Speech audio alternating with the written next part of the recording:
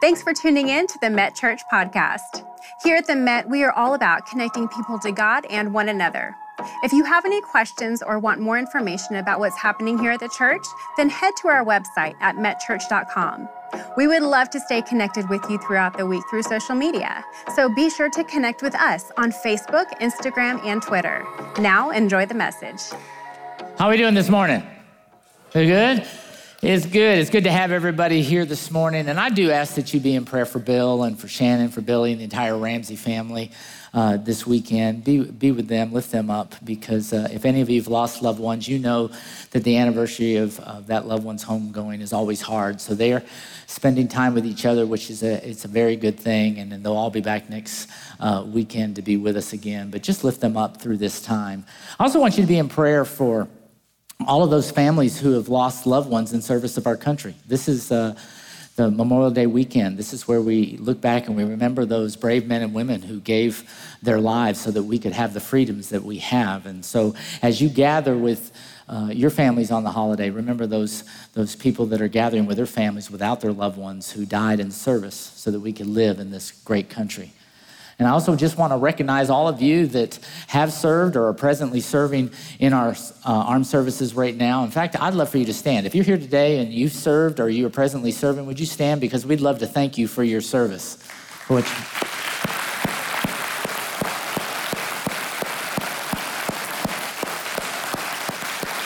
We appreciate all that you have done for us.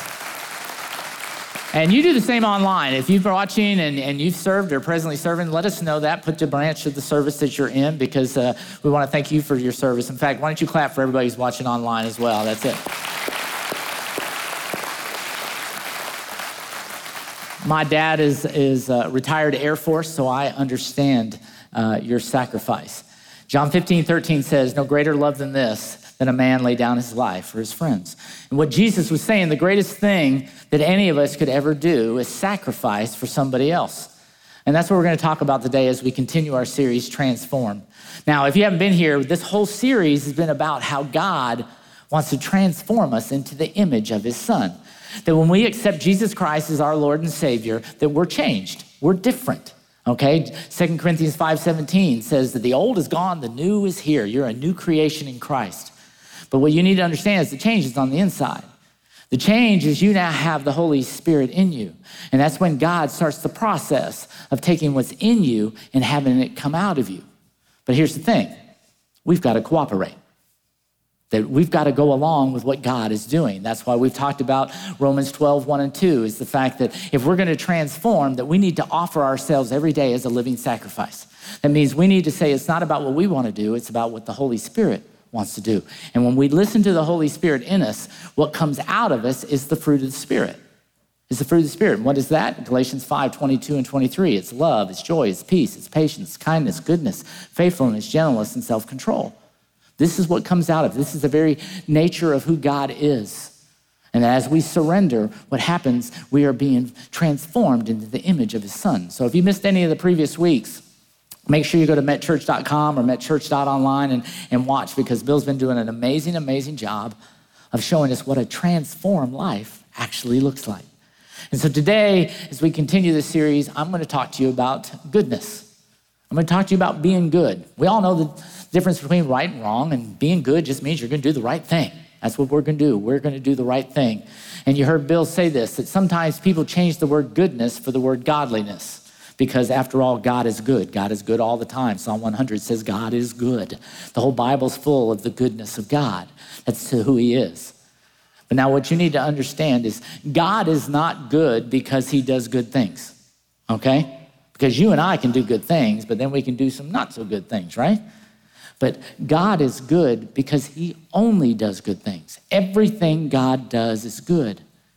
So as we surrender to him, it's his goodness that comes out of us, that all we do is good. So basically, we're doing what God would do. Y'all remember those bracelets, the WWJD bracelets? You remember those? What would Jesus do? Anybody have those? Everybody used to wear that kind of thing? That was out there? That's it? Last night, I was bringing this up, and somebody raised up and goes, I still got mine on. And I was going, this is awesome. I thought they went out of style. I mean, it was back in the day. You had to have it. You got saved, you got baptized, you got a bracelet. I mean, that was kind of all part of the kit, right? It was all about showing everybody, now it's not about me anymore. I'm not doing what I want to do. I'm going to do what Jesus would do. And this is what we're talking about. I'm doing what Jesus would do. But let's face it, it was a lot easier wearing the bracelet than actually doing what Jesus would do. And that's why we have to surrender. Because the goodness of God means that we do good no matter what. That we do good even when it's not convenient. That we do good even when nobody's looking. That we do good even when it's not easy. That we do good even when it costs us something. And we do good even when it means we have to sacrifice for somebody else. And that's what Jesus was talking about in Luke 10. He was talking to the Israelites, and he was saying that you need to rethink how you think of what being good is all about. See, up to that point, they were under the old covenant, the old law, and they thought that being good just means being obedient.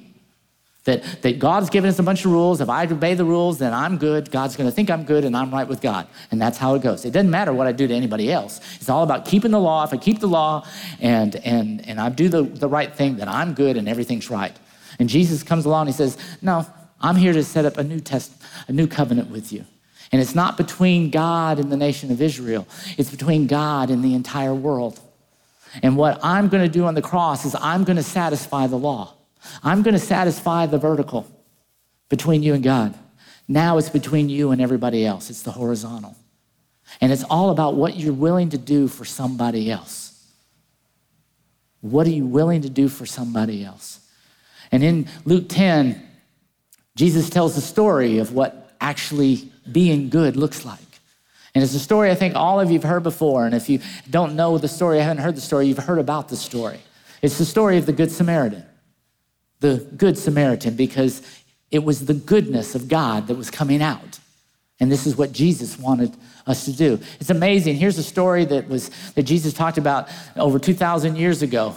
And now there's probably no place you can go in the world that people haven't heard this story. If somebody says, hey, that's a Good Samaritan, you know exactly what they're talking about, right? You know exactly what they're saying at this point, that it's a Good Samaritan. And Jesus was one who brought the whole thing up. And so that's what we're going to talk about today, and we're going to go through the whole story of the Good Samaritan so that we understand the goodness of God. So if you got your Bibles, open up to Luke 10, and we're going to start in verse 25, and this is what he says. He says, on one occasion, meaning that there was more than just this one time, on one occasion, an expert in the law stood up to test Jesus. Now remember, when Jesus was doing his ministry, he was traveling around, and everywhere he went, he was talking to people. People were gathering around him. They loved to hear what Jesus had to say, he wanted to hear what he was preaching, what he was teaching. They couldn't get enough of Jesus.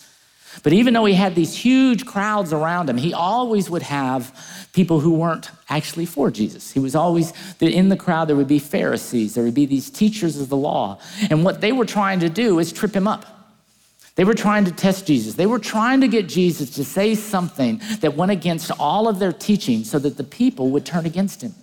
Because they thought if they could get Jesus to say something that wasn't in the scriptures, wasn't what they were used to hearing, that they would no longer put their faith and trust in Jesus. They'd leave him alone. They'd get rid of Jesus once and for all. So this was another occasion. Jesus is teaching to the people, and this expert, he stands up, and he asks Jesus a question. And he says, teacher, what must I do to inherit eternal life? Now, that's a great question.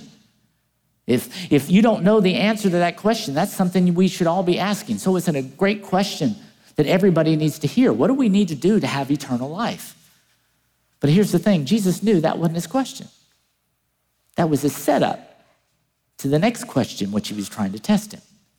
So instead of answering the question, he looked back at the expert and he says, well, what is written in the law? I mean, you're the expert of the law. He said, what is written? He says, how do you read it? Why don't you tell us what we need to do to have eternal life, and then we'll all know. So you go away. So he put it back on him.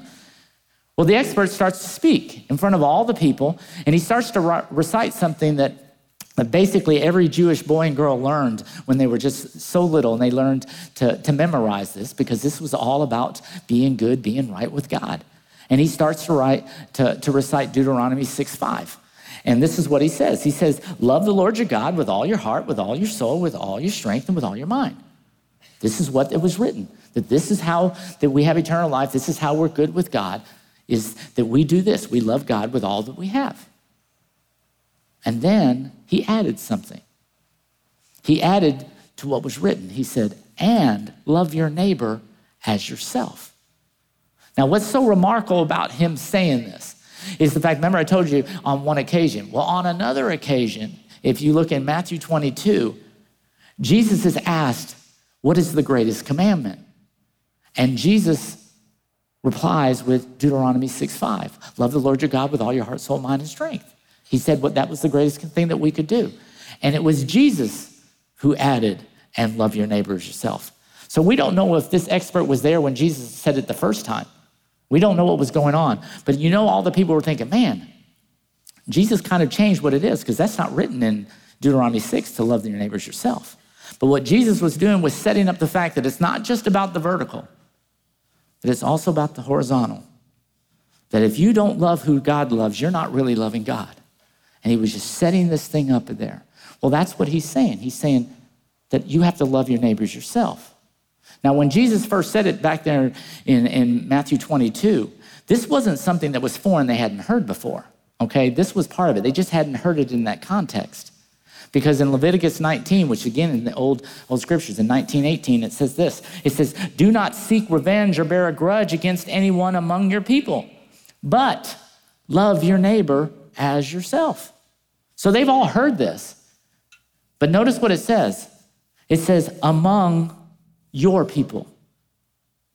The Jewish people thought that their neighbor was another Jew.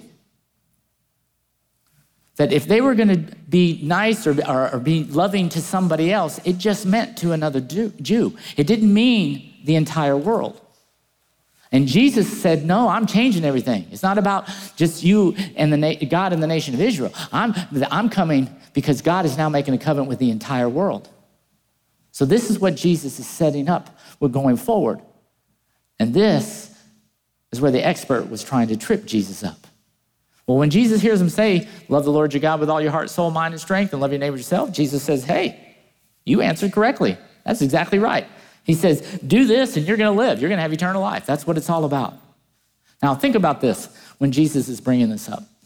Do we really ever know if somebody's loving God with all their heart, soul, mind, and strength? Do we ever know that? But we see if somebody's loving their neighbor as themselves.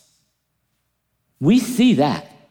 And what Jesus is trying to set up for all of us is to realize that if you're going to love your neighbors yourself, then you have the love of God in your heart. Because you wouldn't be doing this if God wasn't here. And that's why he's combining this.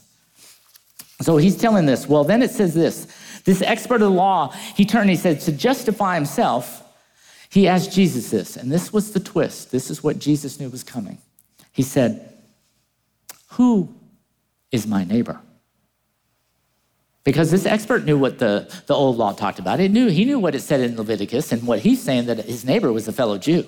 And so he's putting Jesus on the spot, because if Jesus said anything other than another Jew, then all of a sudden these people go, well, where'd you get that from? We haven't heard this before. And so he's putting Jesus on the spot, hoping that Jesus would say something that would turn this crowd against him. But again, Jesus was too smart. So instead of answering, what he does is he tells the story of the Good Samaritan. And this is what he says. He says in verse 30, he said, a man was going down from Jerusalem to Jericho when he was attacked by robbers. Now, what's so great about when Jesus tells a story, he always tells a story that everybody can relate to, that everybody can kind of see this. They have this word picture. They can see the whole thing playing out in their mind. And everybody understood that the road from Jerusalem to Jericho was a very dangerous road.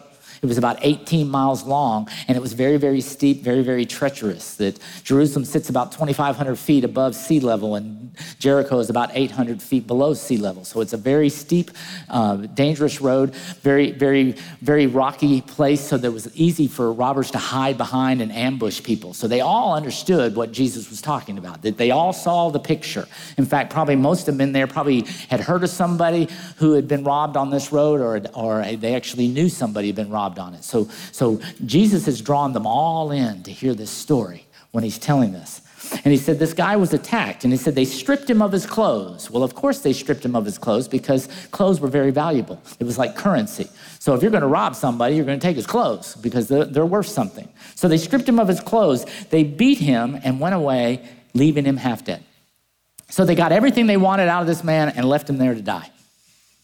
That's what Jesus is saying. This guy, he's there and he's just waiting to die. And then all of a sudden he introduced this. He said, a priest happened to be going down the same road. And when he saw the man, he passed by on the other side. He did nothing. And then Jesus said, and so too a Levite. When he came to the place and he saw him, he passed by on the other side. Now, you might be asking, what's the difference between a priest and a Levite? It's very simple. All priests are Levites, but not all Levites are priests. But if you're a Levite who's not a priest, you're an expert of the law. So what is so great about what Jesus is doing right there? He is putting in this expert in his story. The very guy that's questioning him, he's bringing him into the story. So he's put him there. And what happens is everybody that's hearing this is going, wait a minute. These two people have gone against Leviticus. They're not helping their neighbor. They've seen him. They're not doing what they should be doing. These two have passed this guy by, left him there to die. Well, then Jesus adds a third person. He says, but a Samaritan. Now, if you didn't grow up in church, what you need to realize is Jews and Samaritans don't get along. Okay, and it's actually worse than that. I mean, it's not that they don't get along, they can't stand each other, okay? It's like even worse than like an institutionalized racism. I mean, this is like apartheid. We are totally separate. We have absolutely nothing to do. They think there's something wrong with each other. So we don't touch them, we don't talk to them, we don't look the road they're on, we don't do anything for these people. That's what these two people have grown up thinking, the Jews and the Samaritans. They're totally separate. Well, Jesus brings the Samaritan in. Now, you also have to in this crowd, you need to realize in this crowd, probably most of the people, when Jesus started his story and said a man was robbed, probably thought it was the Samaritan who did it, because after all, they're awful. It was probably him. It was probably a Samaritan who did this, because that's where the thinking was. But Jesus said a Samaritan, as he traveled, came to where he saw where the man was and saw him, and he took pity on him. Now, there had to be a gasp that came over the crowd. What? This is the guy who would normally rob this person. He's taking pity on him? The priest passed by, the Levite passed by, but the Samaritan is actually taking care of this guy? What's going on? And he says, he went to him and he bandaged his wounds, pouring oil and wine on him. He touched him? We don't touch him. We stay as far away from Samaritans as possible. How would he touch a Jew? How would he take care of a Jew? And then it says that he brought him, that he put the man on his own donkey. So not only did he touch him, take care of him, he sacrificed himself. He had been riding his donkey. He now puts him on and he walks the rest of the way. So this man could ride because he was hurt. He needed help. And he said he took him to an inn and he took care of him. He was doing everything he needed to make sure this man was okay. And it says the next day he took 2 denarii, which is money, and he gave him to the innkeeper. So he was at this inn and he gave him to the innkeeper and he said, look after him. He said, look after him. And when I return, because I'm coming back. So what we know is that this Samaritan went out of his way. He was obviously going to do something, but what happens, he sees this man and he says, you know what? I've got to take care of him. So he goes and takes care of him. When he knows he's okay and he has somebody else that's going to be watching him, that's when he goes and does what he needs to do. But he says, I'm coming back. I'm not only coming back, but I'm going to reimburse you for anything that you incurred by trying to take care of this man. Well, you know, everybody in the audience was just stunned hearing this. And so after Jesus said this, he looks at the expert of the law and he does to him what he thought he was doing to Jesus.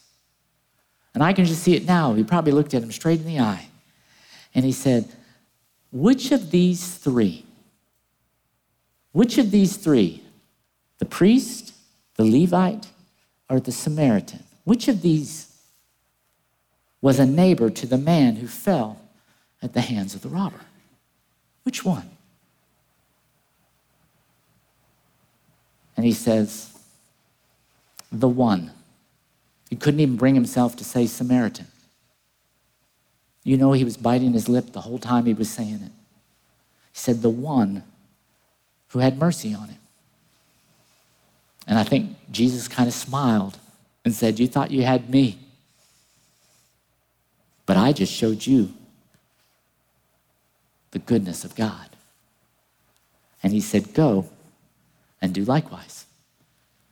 That's what it looks like when the goodness of God comes out of us.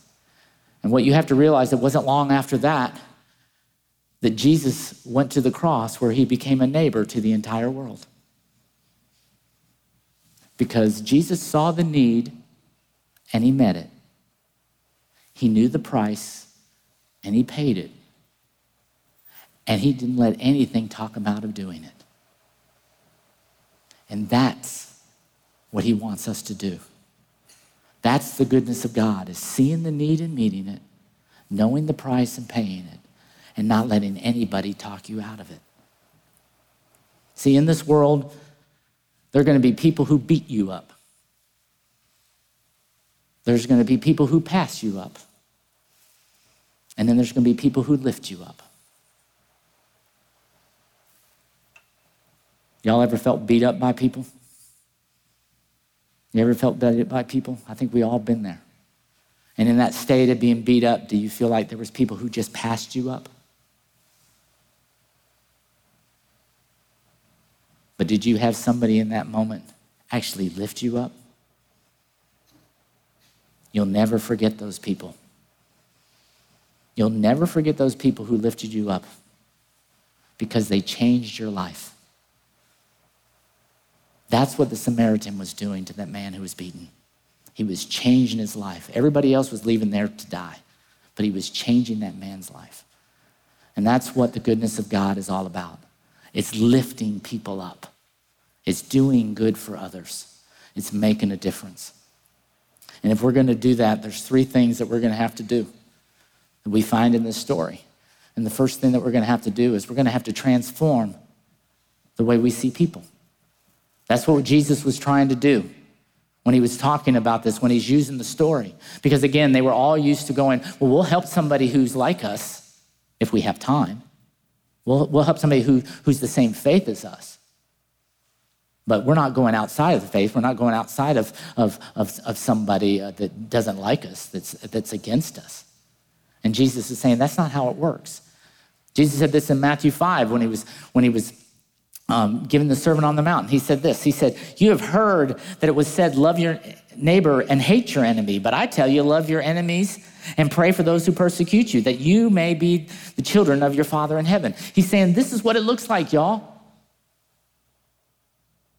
He said, it's about the need. It's not about whether you like them or not. He said, anybody can love people who love them back. Anybody can do something for somebody that they know that they're going to get paid back for doing it.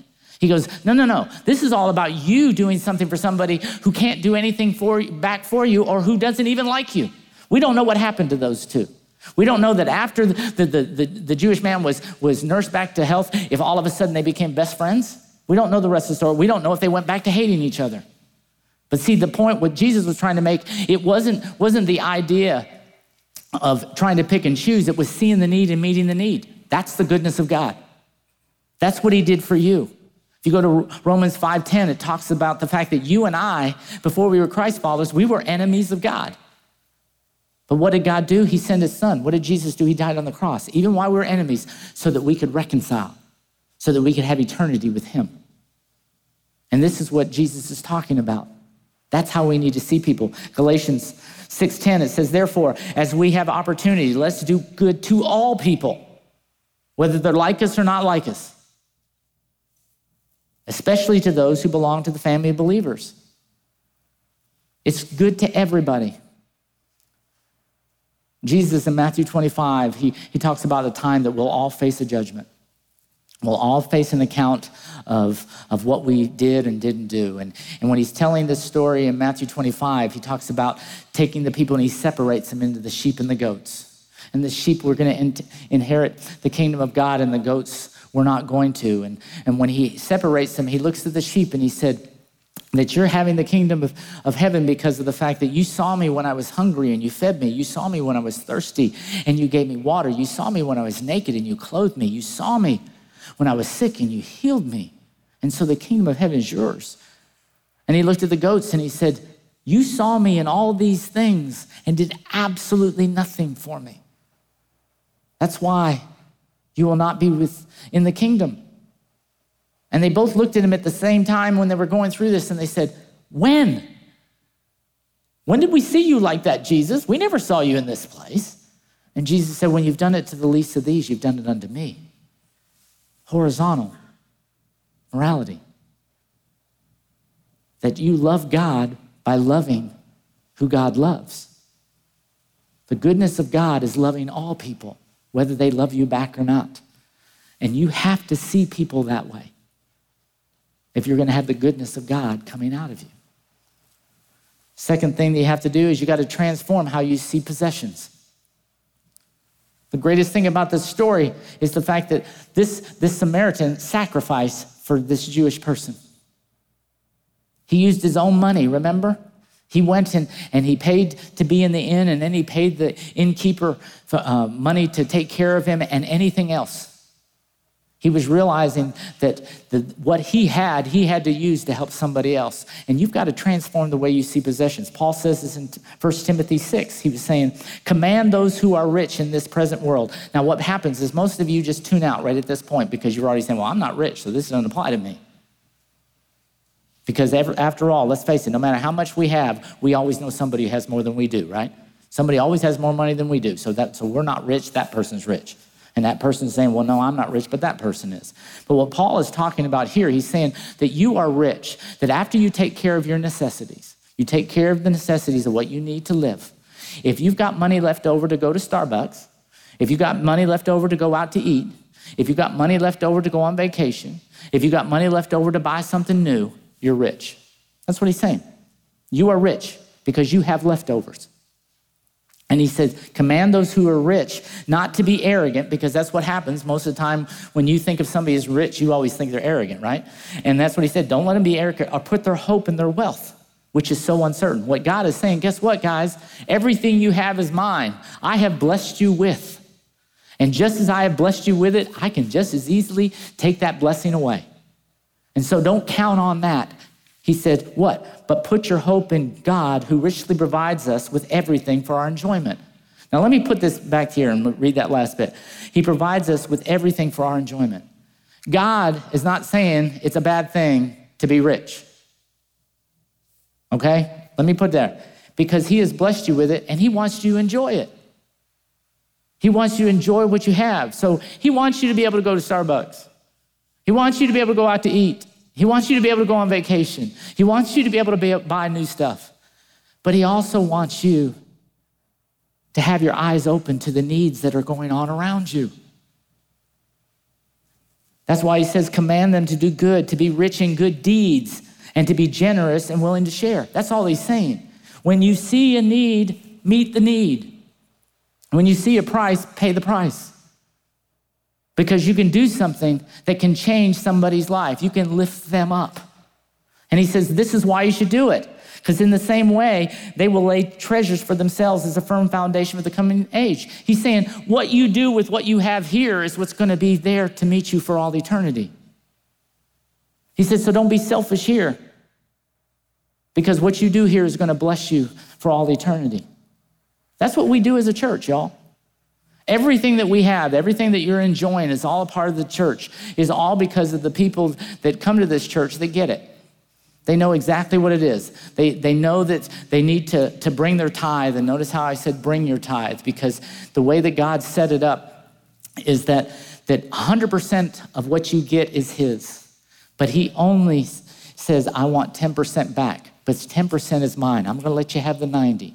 So you don't give your tithe, because the tithe is not yours. He says the first 10 of everything is mine. So you bring your tithe. What you give is your offering. This is over and above. So that's out of your excess of what taking on. And that's why we have what we have. But we do the same things as a church. It's the fact that when we go in, once we've taken care of all that we have to do to pull off what we have to do to minister, the rest goes out. That's why we have the food pantry. That's why we started up Help Out Center. That's why we've given out well over $2 million worth of food.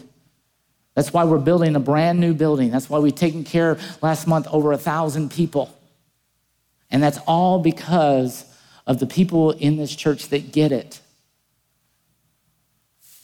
They've transformed how they see possessions. And if you're not there yet, it's time. As Amber says, it's easy to give. We've made it easy and safe. Get on your phone, be a part, transform how you see, because that's the goodness of God. Because everything you give here is going to help somebody else. That's what we do. That is what this church is about. And then finally, transform how you see priorities. Transform how you see priorities. The Samaritan made that man that was left for dead his priority. He made him his priority. The priest and the Levite didn't. Now, we don't know why. We don't know in the story why they passed by. We don't know if when they saw this man laying there, thought, I know who he is. He deserved to get beat up. We don't know if that was their thinking. That's why they left him there. He was a bad guy. He deserved everything to get. We don't know if that was their thinking. We don't know if they saw him laying there and they started getting scared for themselves, thinking, well, wait a minute. If somebody did that to him, they might still be around here and they might be doing that to me. So I'm just going to get out of here. They might have saw him and thought, man, that's awful that happened to him, but I got an appointment and I've got to go. I hope somebody else takes care of this guy. I don't want to be in here, but I don't have time. And they might have looked at him and said, you know what? That's awful, but I'm minding my business. I'm just doing my own thing. And we all have that. We can all have excuses of why we won't do something for somebody else. But it's saying we have to transform our priorities. He made him a priority. He got him settled. Then he did what he had to do. But what did he do? He came back. That's the goodness of God. That is what God is calling us to. Paul said this in Philippians 2. He said, do nothing out of selfish ambition or vain conceit. Rather, in humility, value others above yourself, not looking to your own interest, but each of you to the interest of others. If you're here today, if you're watching online and you're not a Christ follower, guess what? You're our priority. You are our priority. Everything we do, everything that we're doing here is because we want you to see the goodness of God. We want you to know Christ. But here I want to tell you something, that when you accept Christ, it's not about you anymore. It's about the you next to you who doesn't know Christ. That's what Jesus was telling us, that we need to bring Christ followers. That's why we actually tell you, he said, bring somebody with you. Bring your lost friends, bring your lost neighbors. It changes the way you sit in this message. When you know that the person sitting next to you might hear the life-changing message of Jesus Christ and accept it. I met a couple, and they're in this room right here, that they did it to their neighbors this last week, and they accepted Christ, and they are in this room right now. I don't know where you are, but I met you before, but I know you're here in the story. It was an incredible story to tell me. This just happened right in the atrium before this came out for this service. They got it. They made sharing Christ a priority. That's what this is all about. It's so easy for us as Christians to turn inward. We're already saved. We don't need to worry about anybody else. Just keep filling me up. That's all I want. No, we come here to get filled up so we go out and change somebody else's life. Bill talked about this in the beginning of this series when we were talking about joy. And he used the acrostic, and he said that it was all about priorities. Joy, Jesus, others, you. If you get that out of whack, you're not going to have the joy of Christ in your life. You got to change your priorities. It's about seeing other people saved. I want to leave you with a story. It was a story that took place back in the first century, and it was in Egypt, in a place called Thebes, and it was involved a guy by the name of Pachomius, and he was 20 years old at the time. He grew up with pagan parents. He didn't have any relationship with God whatsoever. And the Romans were the world power still at that time. And they'd come through Egypt. And as what they would do is they would get all the fighting men of a certain age. And they would actually recruit them to be a part of the Roman legion. And when I say recruit, they would actually capture them, put them in prison until they could ship them back to Rome to teach them how to fight and then put them in the legion. And that's what happened to him. He was taken by the Roman soldiers and he was put in prison. Well, while he was there waiting to be carted off to Rome, a famine went over all of Egypt. It was a famine and people were dying and starving to death. And the last people that the Romans were thinking about keeping alive were the prisoners. Well, what happened is a group of Christians every afternoon and every evening would go to where they were, and they would stick food through the prison bars. And they fed them to keep them alive. And Pachomius is thinking, who are these people? And why are they doing this for us? I'm glad they're doing it for us, but I can't believe these people are sacrificing for us. There's no food anywhere. And these people every single day without fail are coming and giving us food to keep us alive. And that's what they did. Well, he survived, and he's carted back to Rome, and he becomes part of the Roman legion. And after his time was done, what he does, he actually comes back home, and he seeks these people out. And he finds out that they're Christians. And he gives his heart to Christ. And not only does he give his heart to Christ, he ends up being the leader of the church in that area. And he lives his whole life trying to share the goodness of God to everybody he meets. And thousands upon thousands of people were changed because he received the goodness of God from these Christians. And he extended it. That's why he's called Pachomius the Great or Saint Pachomius. And you can look him up, get on Wikipedia, he's in there. It's kind of a weird title. It's like Pacho something, I don't know. I can't spell it, but I just know his name. Anyway, this is a true story. And it was all because a group of Christians saw the need and met it, knew the price and paid it, and didn't let anything talk them out of it. That's the goodness of God. Jesus modeled it on the cross, and he wants us to do it in our daily lives. He's saying, let your light shine. Do good things. So what? They see your Father in heaven. Letting the goodness of God come out of your life will not only change you, but it'll change the you next to you. Let's pray. Dear Heavenly Father, we do thank you so much for your love for us. Your love and goodness caused you to send us your Son, to give us your Son. It was Christ's goodness that heaven give his life. And because you sacrificed for us, God, we want to be people that sacrifice for you and for others, for the people you do love. So God, just change our hearts. Change the way we see people. Change the way that we see what we have. Change the way that we see our calendars. Help us to make your priorities our priorities. Help us to make a difference in this world, God. Help us to leave this place with the mindset that I'm going to have my eyes open and see how I can make a difference in somebody else's life. And if you're here today or you're watching online and you haven't entered into that relationship with Jesus Christ, there's no accident you're here. God has made it a divine appointment with you. He has you here to hear this message, to hear this talk so that you understand the love that he has for you and how he wants the best for you and what he did for you. And he's saying, it's time to open up your heart to me. If that's you and you're ready to open up your heart, just where you're at, just say, God, I now get it. I get it. I've lived in this world and I've been beat up, I've been passed up, and now I see you want to lift me up. That you saw the price of my sin and you paid it.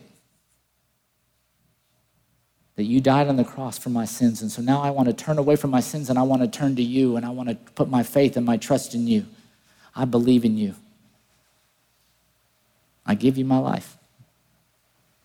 If that's you and you've done that, welcome to the family.